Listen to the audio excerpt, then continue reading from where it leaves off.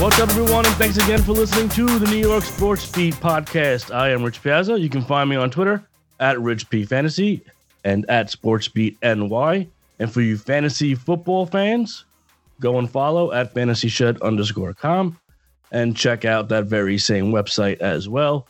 Please subscribe to this podcast on Apple Podcasts, Spotify, TuneIn, and pretty much wherever you listen to your favorite podcast. Big show planned for today. We're going to talk about the Jets, the Giants, the recent draft from over the weekend. We'll also get into a little bit about the red hot Knicks. Maybe let Eric Frank touch on his New York Mets. That's right. Eric is here, fresh off of his Cinco de Mayo chicken burrito. Eric, say hi. It looks like Eric froze. We'll see if he's even there. Eric, you there? I'm here, yeah. All right, say hi. Hey, how you doing? All right. Guess what? Eric's not the only one that is here with me today as we welcome in Sports Talk Hank Hutton. Hank, welcome, and tell us where we can find you on Twitter. What's up, Rich? You can find me at HHutton1020 on Twitter and Instagram and pretty much everywhere. Awesome. See that, Eric? He knows exactly where to find him right away and not have to think about it. Yeah, it was a mistake that first time, but we're all good now. I asked Eric, Hank, if you don't know, I asked Eric, where to find him. He's like, I really don't know. So luckily I had it written down for him just in case that happened. All right, so let's get going. We'll start with the Jets only because they had an earlier pick and they also took a quarterback with that pick. We'll also give Hank a chance to get some more sips in of his beer. And as expected, Zach Wilson out of BYU was the pick. It was well documented. And it's well documented also that I absolutely love this kid. Wanted the Jets to go in this direction from the minute they lost out on Trevor Lawrence. And Eric, we're going to start with you here. I know we talked a little bit about this in the Jets draft preview show, but it's now official. So give me your thoughts. Rich, I am thrilled. We talked about it the first time. Zach Wilson was the pick that I wanted all along. I know that you felt the same way. The Jets did everything they needed to do their research on him, make sure he was the guy that they wanted. And, they took him at number 2 and I was thrilled. I was absolutely thrilled. I was happy he was there. And, we'll talk about what they did around him to make sure that he's going to have a successful career with the Jets. Yeah. And I know even though it was pretty much said that they were going Zach Wilson, you and I are watching the draft together, at least round 1. And there was still that little, we still weren't sure, right? So it was kind of a relief when they did finally announce his name. And now, Hank, I know you're on the Giants side of things, but is there anything you want to say about the Jets and the pick of Wilson? Yeah, I mean, at 2, that was a given. I think you had to take Wilson. Even throughout the college season in the fall, I was saying that Wilson's got to be the guy after Lawrence. He looked good all year. I'm not really big into that level of competition thing. I don't think that's as big as a deal as people make it out to be, especially recently. You have Josh Allen, Carson Wentz, Trey Lance, all these people that went to small schools and have done well or hopefully will do well in the NFL. And I think it was a good pick. I know what you're saying, where if you're not sure, especially with the Jets, you never know what they're going to do. But I think it was a great move by them and smart move overall.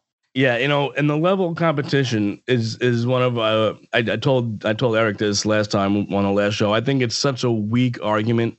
And if you look at the quarterbacks who come from these big schools, right? Some of them like Alabama, Ohio State, and such, who play that high level competition in games as well as in practice, and they're not succeeding in the NFL. So it's that competition thing just really bothers me when people go to that. By the way, Hank, you were pretty quiet on Twitter during the draft. Was everything all right?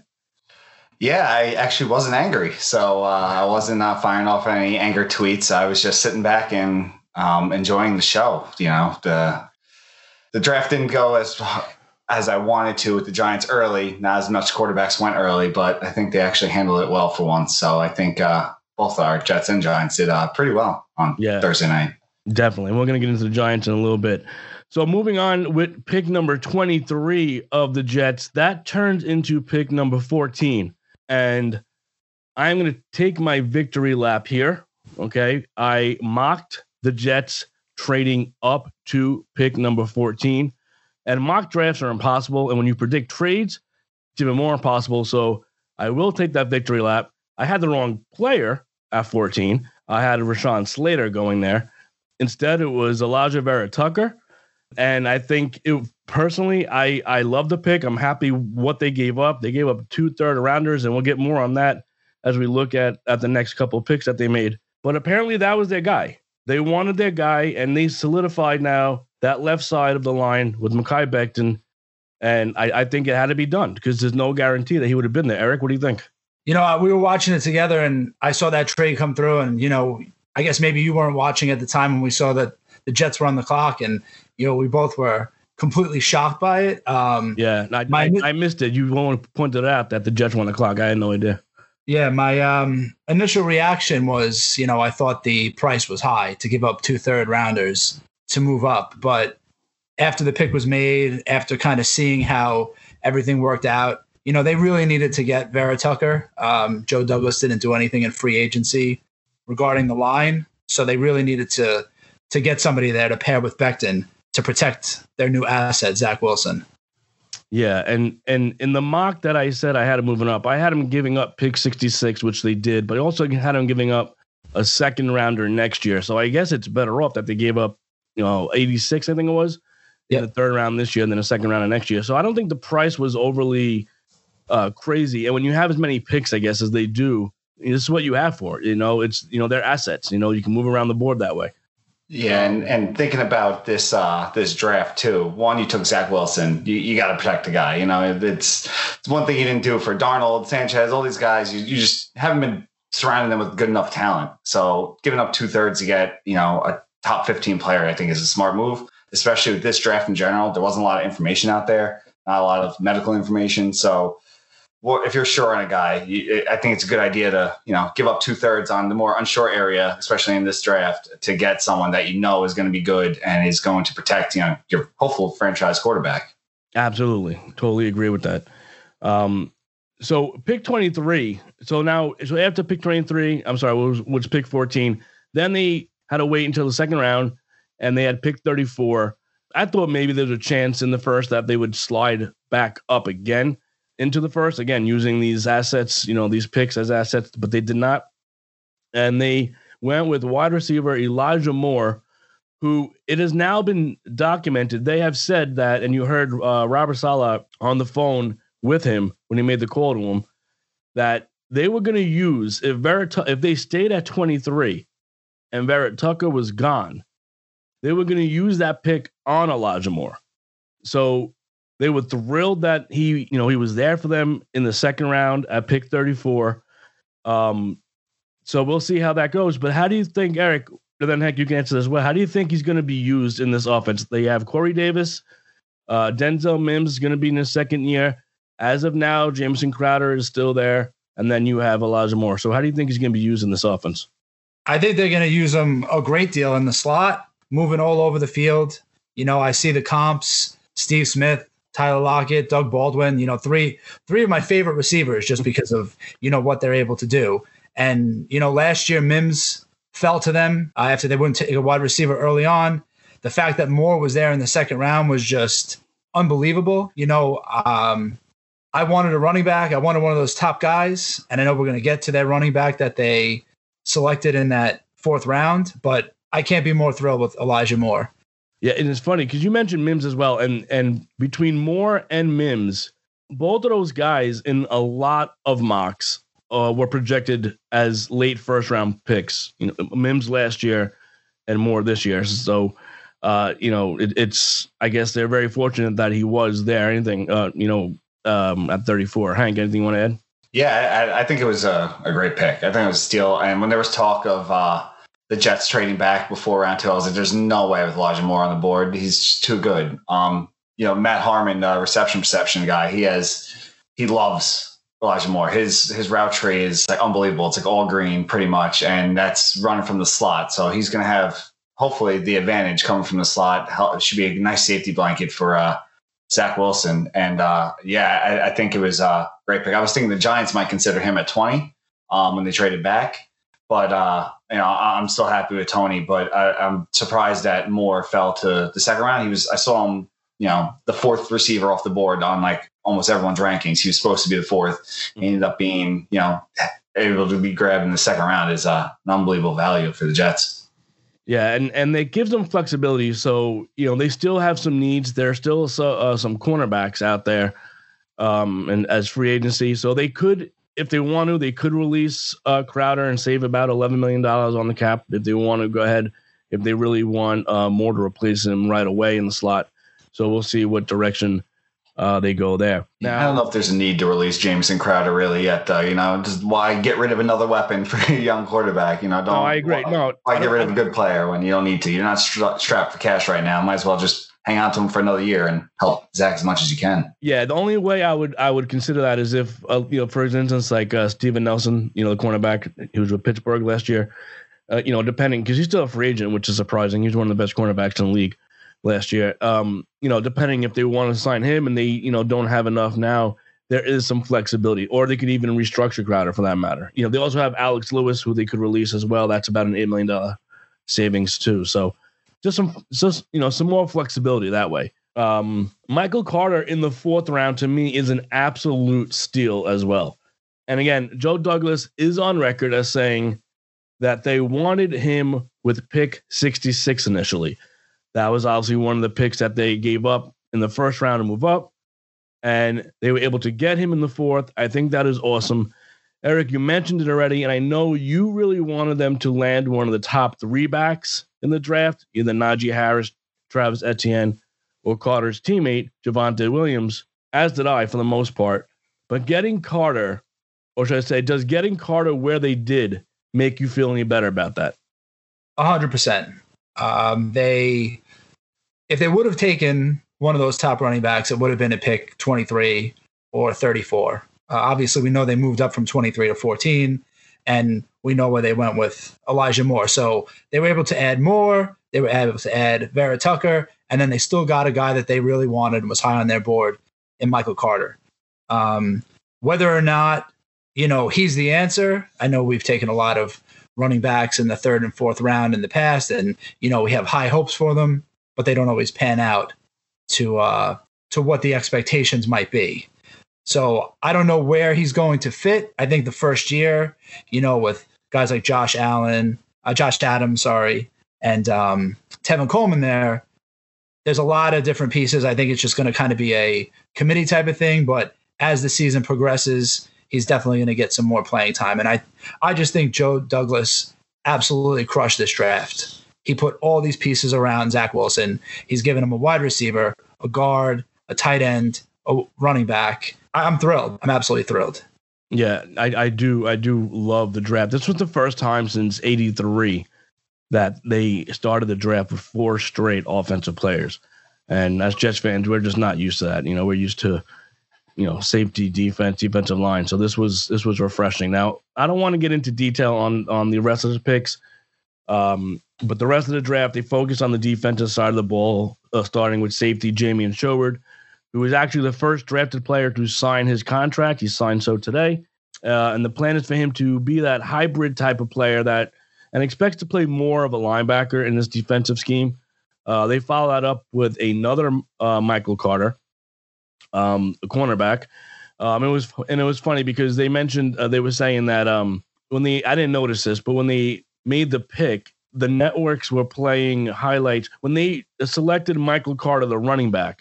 The highlights were the networks were playing highlights of Michael Carter, the cornerback, and Robert Saleh freaked out and panicked a little bit, and he's like, wait, what just happened? What's happened? And they had to make sure that they actually got the right Michael Carter, but they ended up getting both of them anyway. Then they got Jason Pinnock, another cornerback, another safety linebacker hybrid in Hamza. I'm not even going to pronounce this right. Nasruddin. I know I butchered that, but he said the Jets got a 1st-round talent, and perhaps he would have been if not for a season-ending injury. Then they got another cornerback in Brandon Echols, who has nice ball skills, and defensive tackle Jonathan Marshall out of Arizona, who had an amazing pro day. So what you see here is a lot of secondary players, and it brings in a lot of competition. So I expect the defense to be better just primarily because of Robert Saleh, how he can get the most out of that defense and those players there. So they brought in guys that they liked who can compete. Not all of them are probably going to make the team, or even have much of an impact. But like I said, it brings competition, and hopefully you get something out of it. One more note before we get into the Giants. A couple of players to keep an eye on that signed as undrafted free agents that could not just make the team, but also have an impact. Eric, you mentioned tight end, and that is Kenny Yeboah from Ole Miss. And also Hamilclair Rashid Jr., an edge from Oregon State. Both of those guys should have been drafted, in my opinion. They were not. So I think they're very fortunate to get those players. And Yeboah could be, at some point this season, the starting tight end for this offense. Does anybody have anything they want to share on those second or third day players, I should say?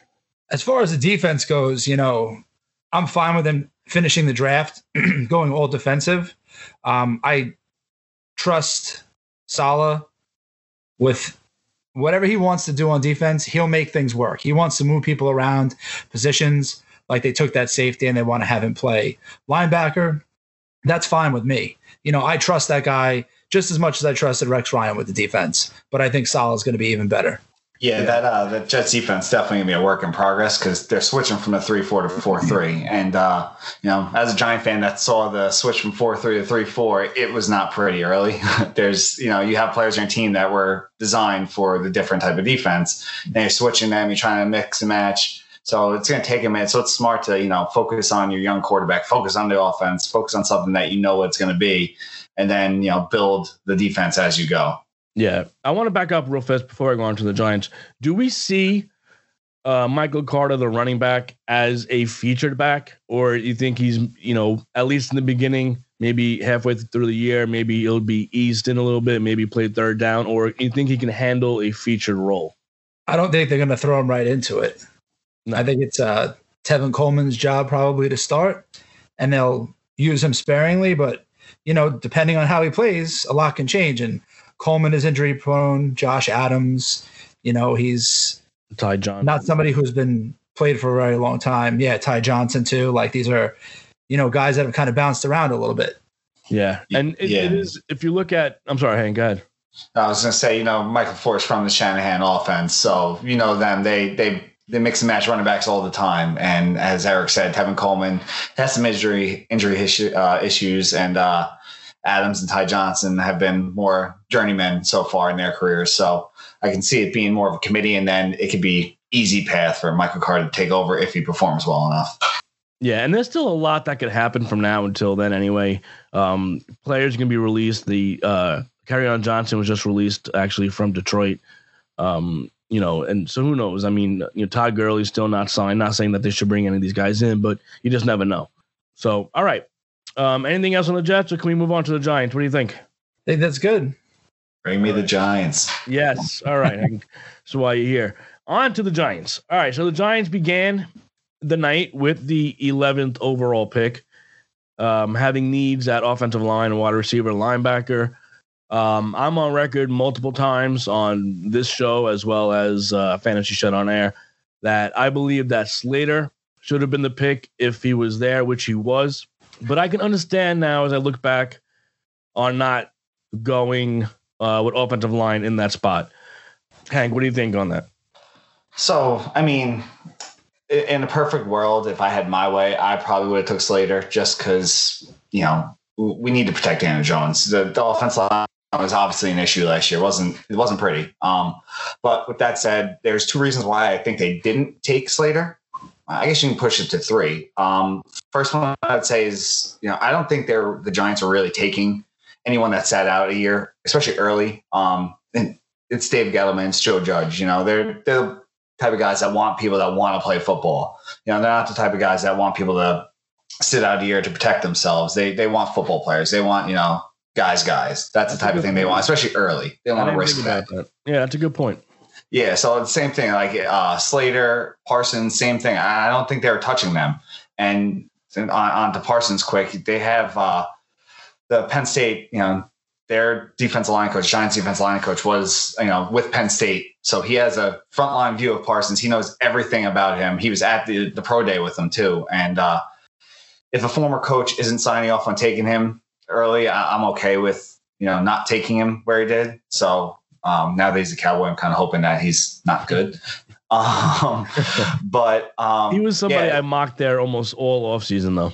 Yeah, if it's the old Giants regime, from like 15 years ago, and Ernie Accorsi, like, we're taking Parsons. That was Penn State U. We took everyone from Penn State. We signed, Kerry Collins as a free agent, Penn State. We had that Penn State. LeVar Arrington, we took, free agent flyer on him after injury. Penn State guy. That's old Giants. New Giants, they seem to do a little bit more work and a little more careful with who they pick and not just picking from schools. I guess besides Georgia, I guess you can say the Giants always pick from Georgia now. But yeah, another reason why I don't think they would take Slater is because they took 3 offensive linemen last year. So like last year's draft was a clear focus on offensive line. And I think they want to let these young guys play. They got to give them a chance. Can't give up on guys after 1 year. They took Andrew Thomas 4 overall, obviously. So he's, locked in at left tackle.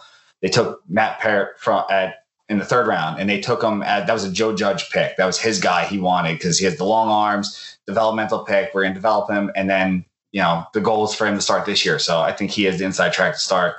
And then, we're not really sure Slater can play guard. Right. It's more projection. That's what everyone's saying he can do just because he has a little bit tiny arms.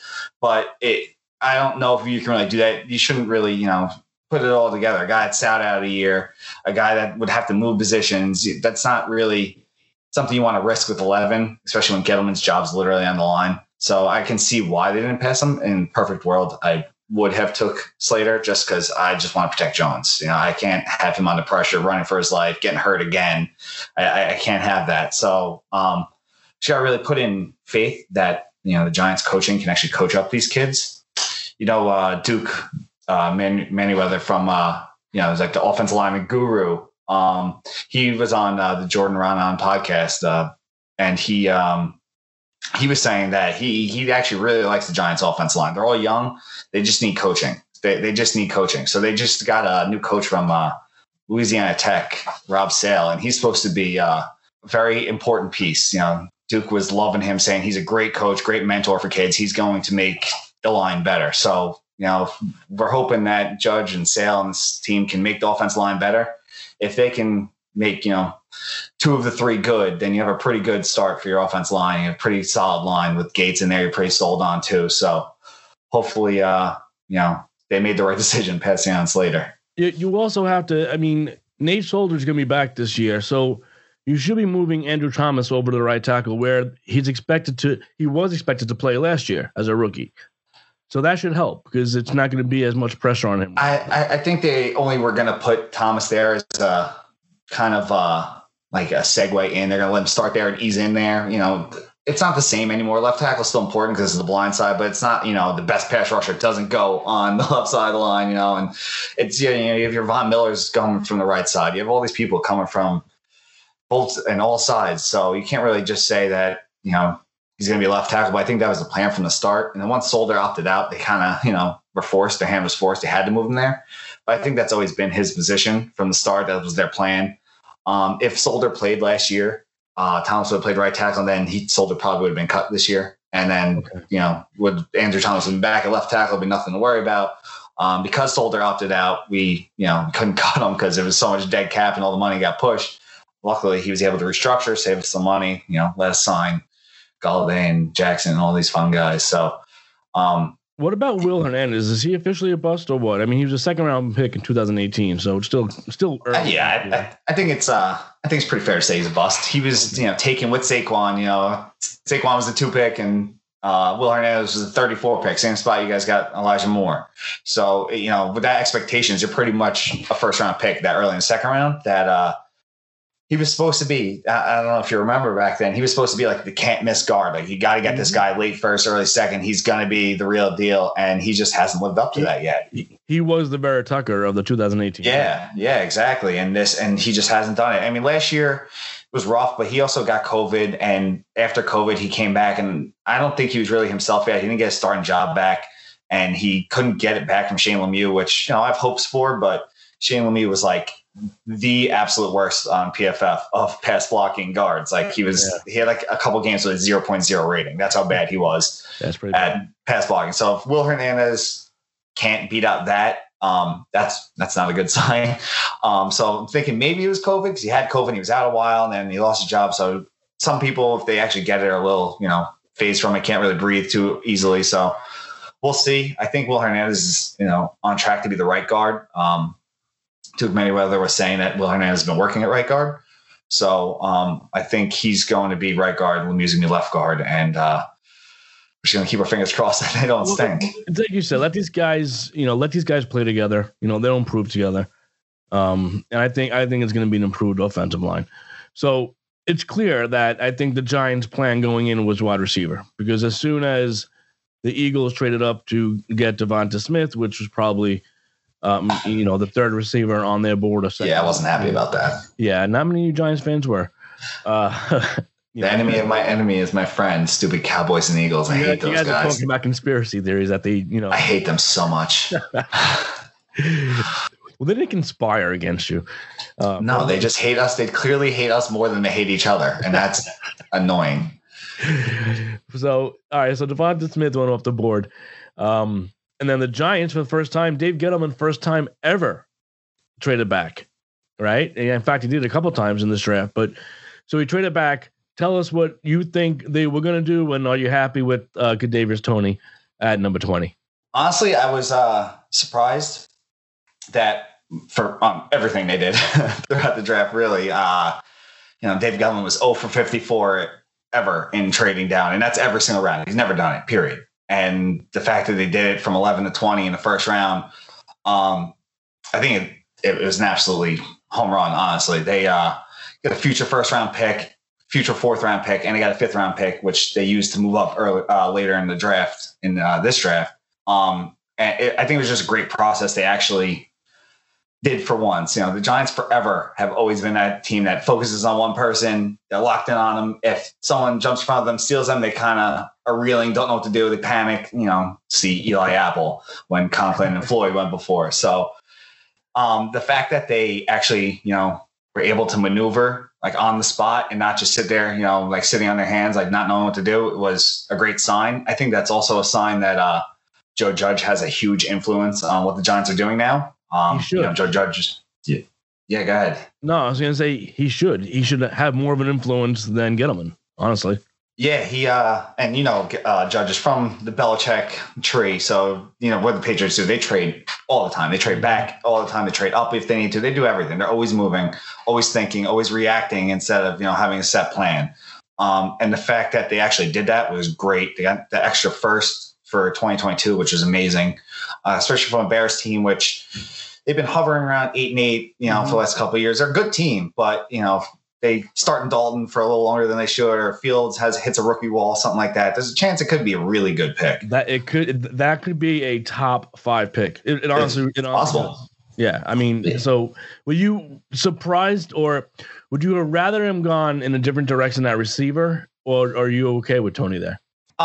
It was clear that they wanted this type of player to me. I mean, I wouldn't have taken Toney. And to be honest, I didn't do much research into Toney. I didn't think he'd be there for the Giants' second round pick. And I thought there was no way we're taking an 11, which obviously they didn't. So I really wasn't really expecting it. So when the calls announced it was him, I was, shocked. I didn't really expect that to happen, but I think they wanted this type of player. He's not just set into a role like, all right, he's going to be a slot receiver. He's going to be an outside receiver. This is a guy that can do everything. He's the best comp I've seen from everything I've watched, and just watching these players is Percy Harvin. It's just coincidence that they're both from Florida, but he's going to be, a punt returner. He's going to be a kick returner. He's going to be working on a slot. He's going to be on the outside. He's going to be doing, jet sweeps. He's going to be doing screen plays. He was a high school quarterback. He might do a little, trick plays with him. So he's as much as people say he's a gadget player. I wouldn't say he's fully a gadget player. I think that's a benefit of him. I think he's good enough to be, a slot receiver that you can use for a while, a player you can just give the ball to and watch him make moves, like a receiving Alvin Kamara, more or less. That, maybe, anywhere near as good as Alvin Kamara would be amazing pick. I don't think he's going to be that good, but the fact that, his good balance, he can catch the ball well, he can break tackles even for a small guy, is something that you don't see often. So I think it was a smart pick. And it honestly, I thought, from my perspective, the Giants were going to take Azeez Ojulari at 20. I really thought that was the move. Like trading back. Fine, we need a pass rusher. Let's just take one of the good ones. Kwity Paye was still there. I was like, we have our options of any pass rusher. Let's just take one. And they went receiver. They clearly wanted a receiver, like you said earlier. So that's the fact that they were able to go from 11 to 20, get a future first round pick, and still get their number 4 receiver, because there was no receivers taken from 11 to 20. Right. So the fact that they were able to get all this capital and still get the guy they wanted, or they liked next best, is an absolute win in the process they had, which is first time I've been able to say that in a while. And it feels good to say that. And then they trade back again in the second from 42 to 50, and they get Azeez Ojulari, who could have gone in the first. I know a lot of people actually mocked him to the Jets at 23 in a lot of mock drafts. So they trade back twice. They get 2 players, and I don't think anybody's complaining so much that they traded back. Obviously, I think that's a brilliant move. I think people might be were shocked by the Toney selection at 20, but nobody would say anything if it was Ojulari. So if they went Ojulari at 20 and then Toney in the second round, it would have been like, oh, wow, great, great picks. So, they got them both, and they got draft assets. If you look at like next year's draft capital, 2 firsts, 1 second, 2 thirds, 2 fourths, and I'll bring somebody up in a little bit about maybe what you could do with that draft capital. We'll see. But anything on cornerback, because they traded up, then they used one of those 5th rounds that they gave up. Eric, do you want to chime in here, or are you going to just let Hank do all the talking on the Giants?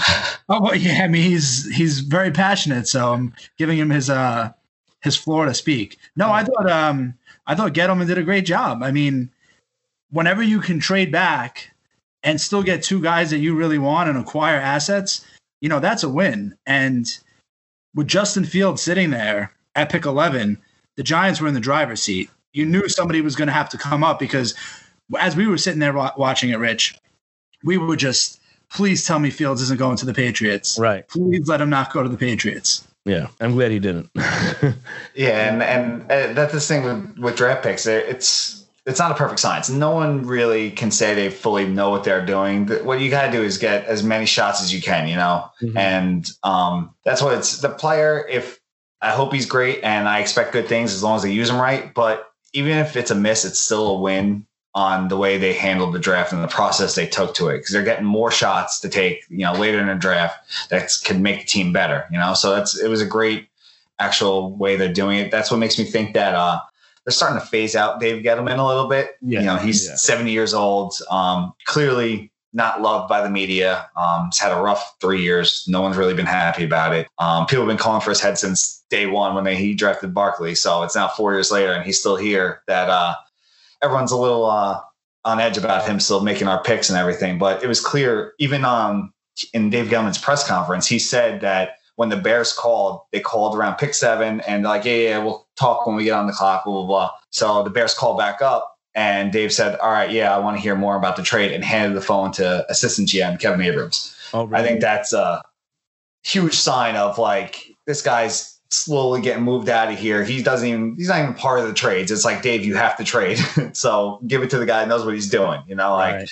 So I think it's pretty clear that they're going to, my guess would be after this year, a forced retirement kind of, where he's going to be like, oh, I'm retiring, blah, blah, blah. But it's more of like John Mara, like, give him a little nudge. Like, come on, dude, we're trying to save face here. Let's time to move on. Yeah. So after that, they traded up for Aaron Robinson, the cornerback. I don't know all that much about him. They must have really liked him. And, I knew that they were going to add a cornerback, even though the secondary is a strength, because why not add to a strength, right? I mean, so that's, if you can always fill a weakness, it's always good to add, to a strength. So that's what they did there. Any opinion on him, Emerson Smith, or Gary Brightwell? And let me be honest, I watch, and you guys know this, a ton on running backs, a ton. I don't know who the hell Gary Brightwell is. When they said Gary Brightwell, I was like, all right, who is this guy? Because I watched nothing on him. Yeah, so I don't think he's meant to really come in and be any type of contributing running back. The 2 6-round picks, Brightwell and Rodarius Williams, I think are clear special teams picks, and they both acknowledge it right away. Like, they know that they're going to come in. The only way they're going to make this team is special teams. They're not really going to be part of, you would hope, as at least, that they're not going to be a big part of your team as 6-round pick rookies. So I think they're more just like, Joe Judge is a special teams coach. I think, and the Giants special teams was not good last year. So I think it was more of like, these are shots in the dark. Let's just throw them at people that we know we can use on special teams and become more. It's great, but that's not what they're expecting. So I think it's smart. I don't think I don't really think they're, going to do much this year. Or, they might not even make the team for all we know. But I think it was a good shot in the dark to hope that they can help at least one of the teams that you have, offense, defense, special teams. Hopefully they can help us make the special teams a little bit better. You just make sure you draft Gary Brightwell in fantasy, okay? I'm going to do it just for you. No kicker, and I'm going to take Gary Brightwell. Awesome. I know I mentioned on the notes that we were going to say where the team finished in standings, and we won't because it's way too early anyway. So I'm sure I'm going to have you both on. I know, Eric, you are going to be on. Hank, hopefully you're on more often as well. So we'll be on before the season starts. So we'll ask that question then. So both teams, though, I have a ton of draft capital for next year, which is supposed to be a very, very deep draft and more opportunities now for these teams to scout these players, go to the games, meet with them in person, hopefully. So it's very good. So I mentioned the Giants draft capital right now for next year, 2 firsts, a second, 2 thirds, and 2 fourths. Aaron Rodgers, would you make that move? If it was presented. You talked a lot about protecting and Daniel Jones and taking the next step. Would you make that move if it was, let's say, I'll throw a hypothetical out there. If it was both first rounders next year and a 2023 first. So it's 3 first rounders, but really 2 years. One of them was like a bonus first round. I'm torn. I mean, I haven't really thought too much about it because there's no way it's happening. It's just not happening. So, but I don't know. I don't think it's happening to Giants, but it might happen. Someone got to get him. Yeah, he might. If anywhere, he's going to go to like the 49ers or somewhere in AFC where, Denver or something like that. But I don't think they would do it. But it's tough, man. I try and think about like if Eli was in the 05, 06, would I trade Eli? But they're different. Eli was a lot, his number 1 pick. We gave up draft capital to get Eli to begin with. And I had a lot more faith in Eli from the get-go than I do Daniel Jones. Daniel Jones has shown signs, but Eli is just one of the ones where I just knew, you saw him throwing just like he makes mistakes here and there, but this guy is going to be a good player. Jones, the jury's still out, man. We don't know, but you do know what Rodgers is.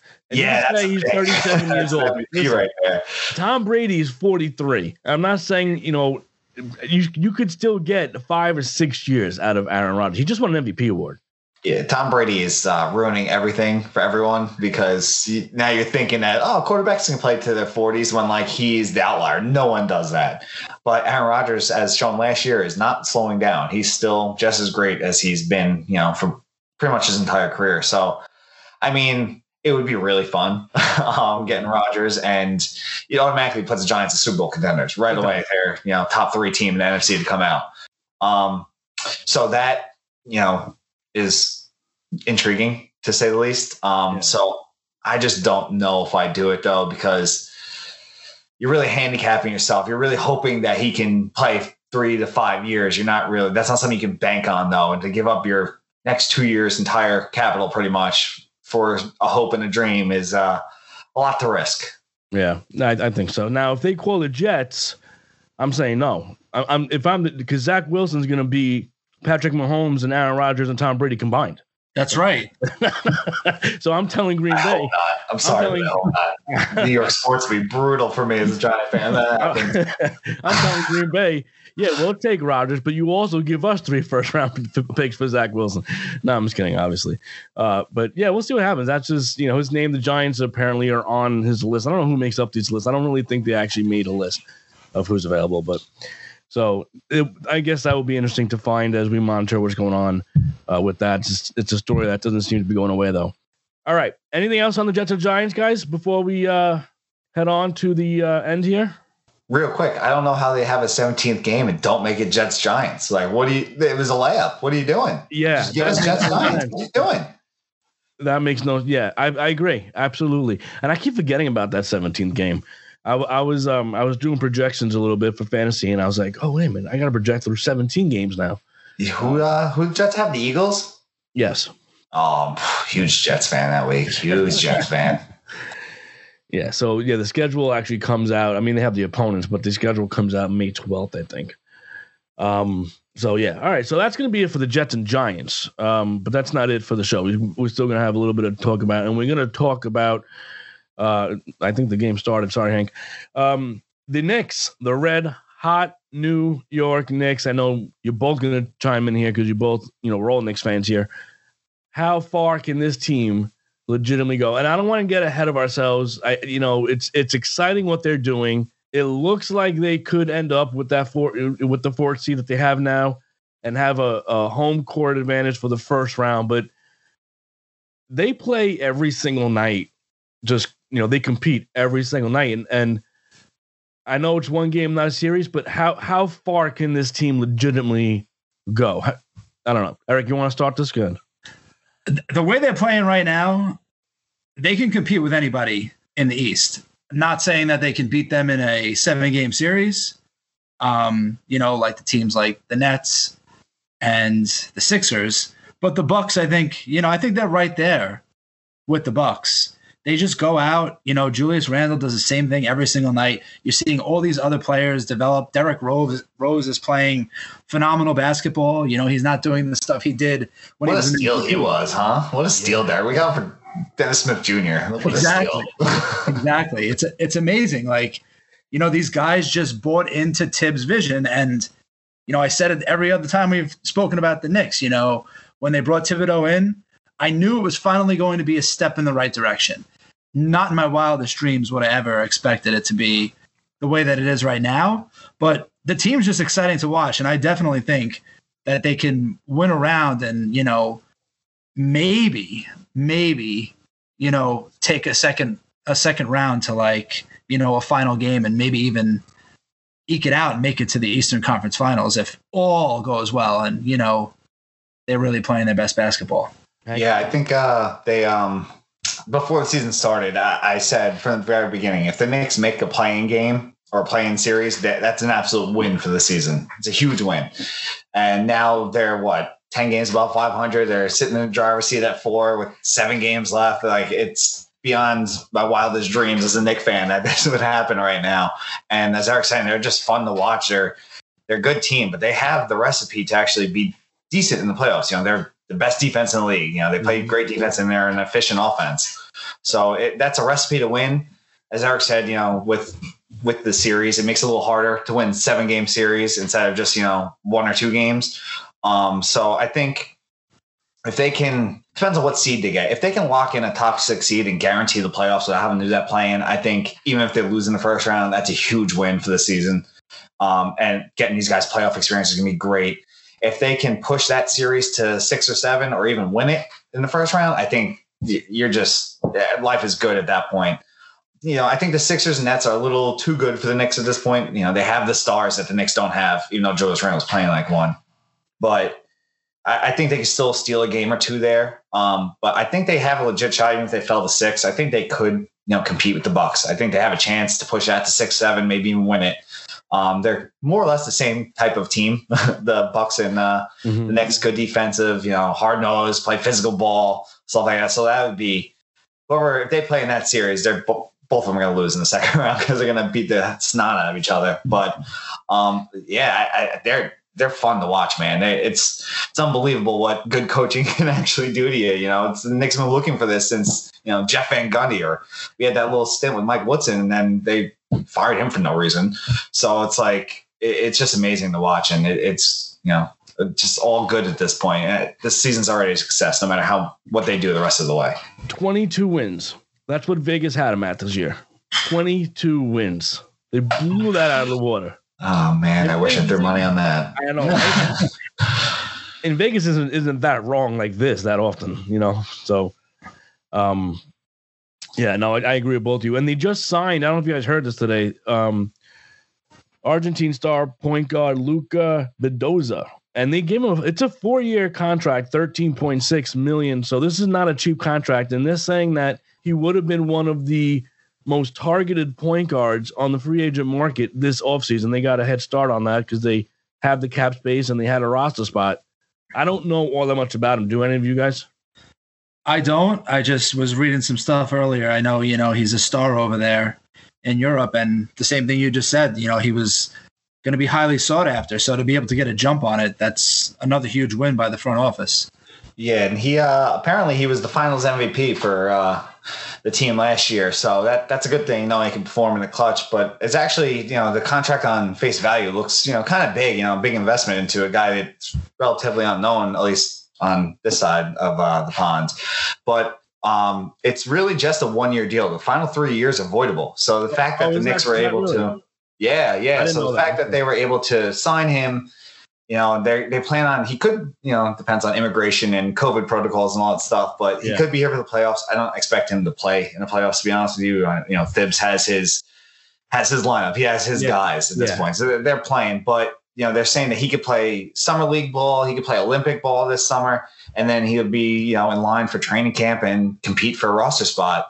I think it's a great move. It's really, low risk, high reward at this point. And it's, changing the way the Knicks are actually thinking for once. They're not just throwing money at, all these all-stars hoping they come over here. They're actually trying to build a team and thinking outside the box and, investing in their own team. So it's, I think it's a nice, it's going to be a nice shot in the dark to hope that he's a good player. Yeah, I'm hoping actually that Robert Saleh has the same impact. I know it's different for football, but it has the same type of impact on the Jets that Thibs had on this Knicks team, where they could come out and surprise you. So we'll see. I'm excited. All gas, no brakes. That's the way Thibs coaches, man. So I can see it. Yep. In case you're wondering, Hank, it's 1-0 Nuggets right now. Oh my God. All right, Eric. Yes. You guys are firing Chili Davis, and what is this Diesel Donnie nonsense? You guys are making up hitting coaches now? What is going on over there?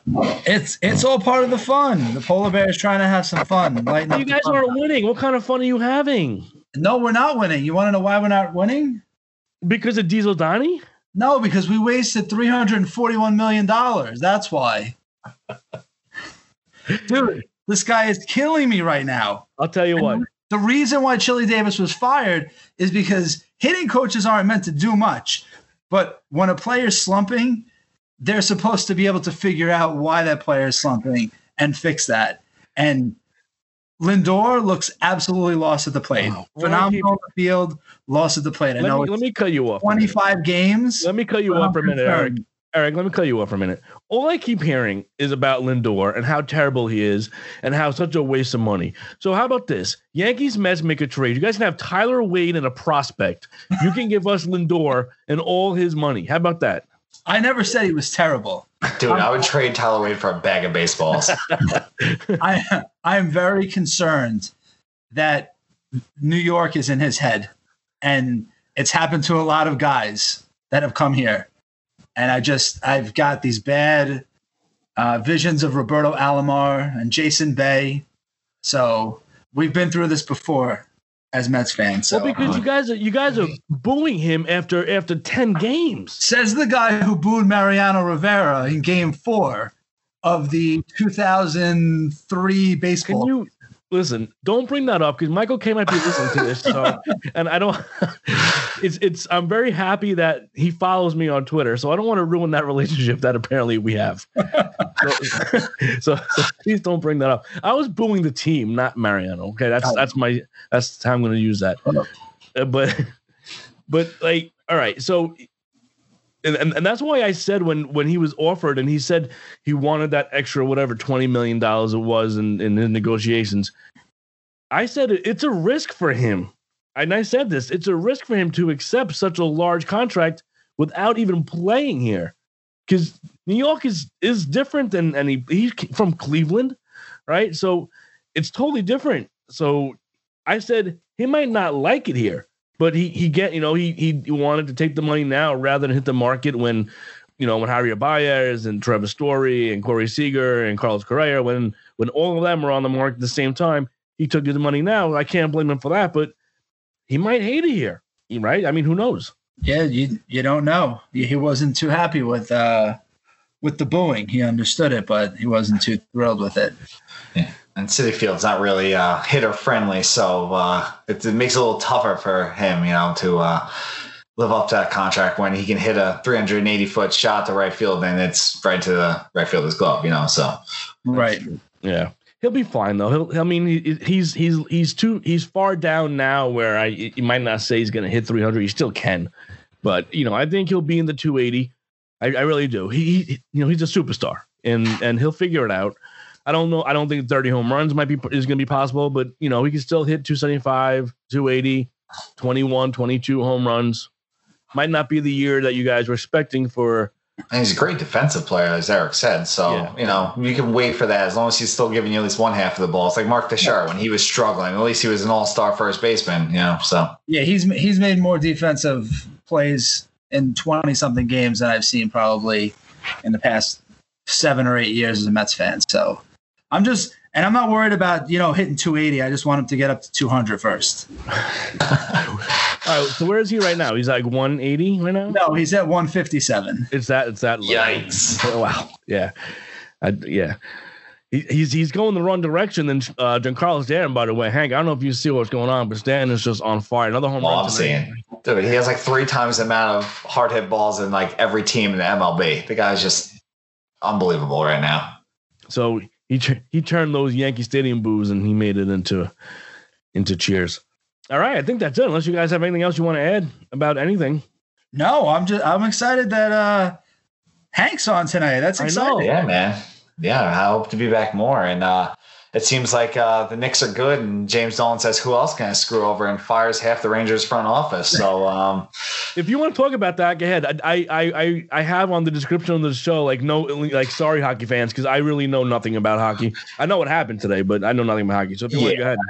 Yeah, apparently James Dolan went in and said he wanted to fire Gordon, and John Davidson said, "You're firing Gordon, you're firing me." And Dolan, he takes a challenge head on and fired both of them. And it stinks. I just really want him to sell. It's incredible that he is now affecting both teams. He was so hidden from the Rangers, and that's why they've been relatively good for the last 20 years. And the Knicks have been bad. And it's just like the two teams ever since 94, they're just not allowed to be good at the same time. The Knicks are good. The Rangers are bad. The Rangers are good. Knicks are bad. It just, he signed a deal with the devil or something. I don't know, but it's rough, but at least the Rangers still have a nice core. We'll see how they proceed. Chris Drury, he was groomed to be the guy eventually anyway. It just, accelerated a few years. Are you a Ranger fan? Oh yeah. Yeah. Okay. Yeah, so I like the big brothers in sports, not the little brothers, like the Jets, Islanders, the Mets. None of those teams. That's Eric. That's New York. Eric is all little brothers. Well, he's the Knicks fan, so at least he has one. All right, he's got the Knicks. Yeah. Yeah, but he's got Mets, Jets, and Islanders.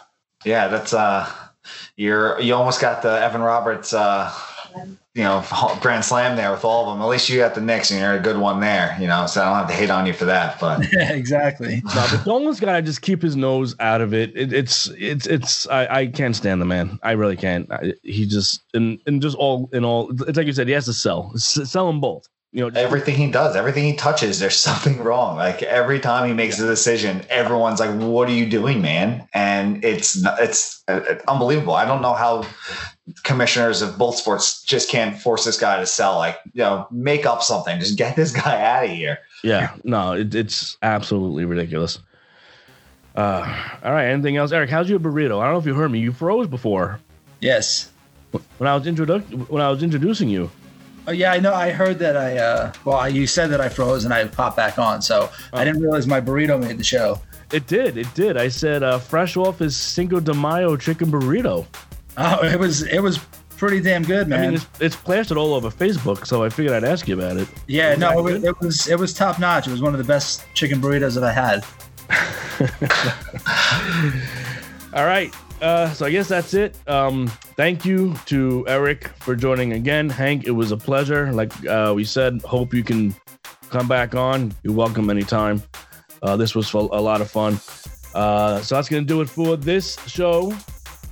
Jets, Giants, Knicks, Mets. We even talked hockey. So I'm going to have to change the description. Hockey when Hank is on or something like that. Hockey with Hank. There you go. Hockey with Hank. Please subscribe to the podcast on your favorite podcasting app, as mentioned earlier. Apple Podcast, Spotify, TuneIn, pretty much anywhere. For future episodes, we will also, again, the basketball playoffs are going to be starting soon. We'll be talking a lot about that. It might be a little bit of a down period between, for football, at least until training camp opens up, but we will try to get in as much more Jets Giants as we can up until then. Baseball. You got to have a schedule prediction episode, right? We got to go one by one down Jets Giants schedule and predict what's going to happen. You want to do absolutely. That? You can be part of it. Of course, Giants 17-0, baby. Let's go. We will definitely have that. So make sure you tune in and subscribe, and that's it. We will talk soon. Have a good night.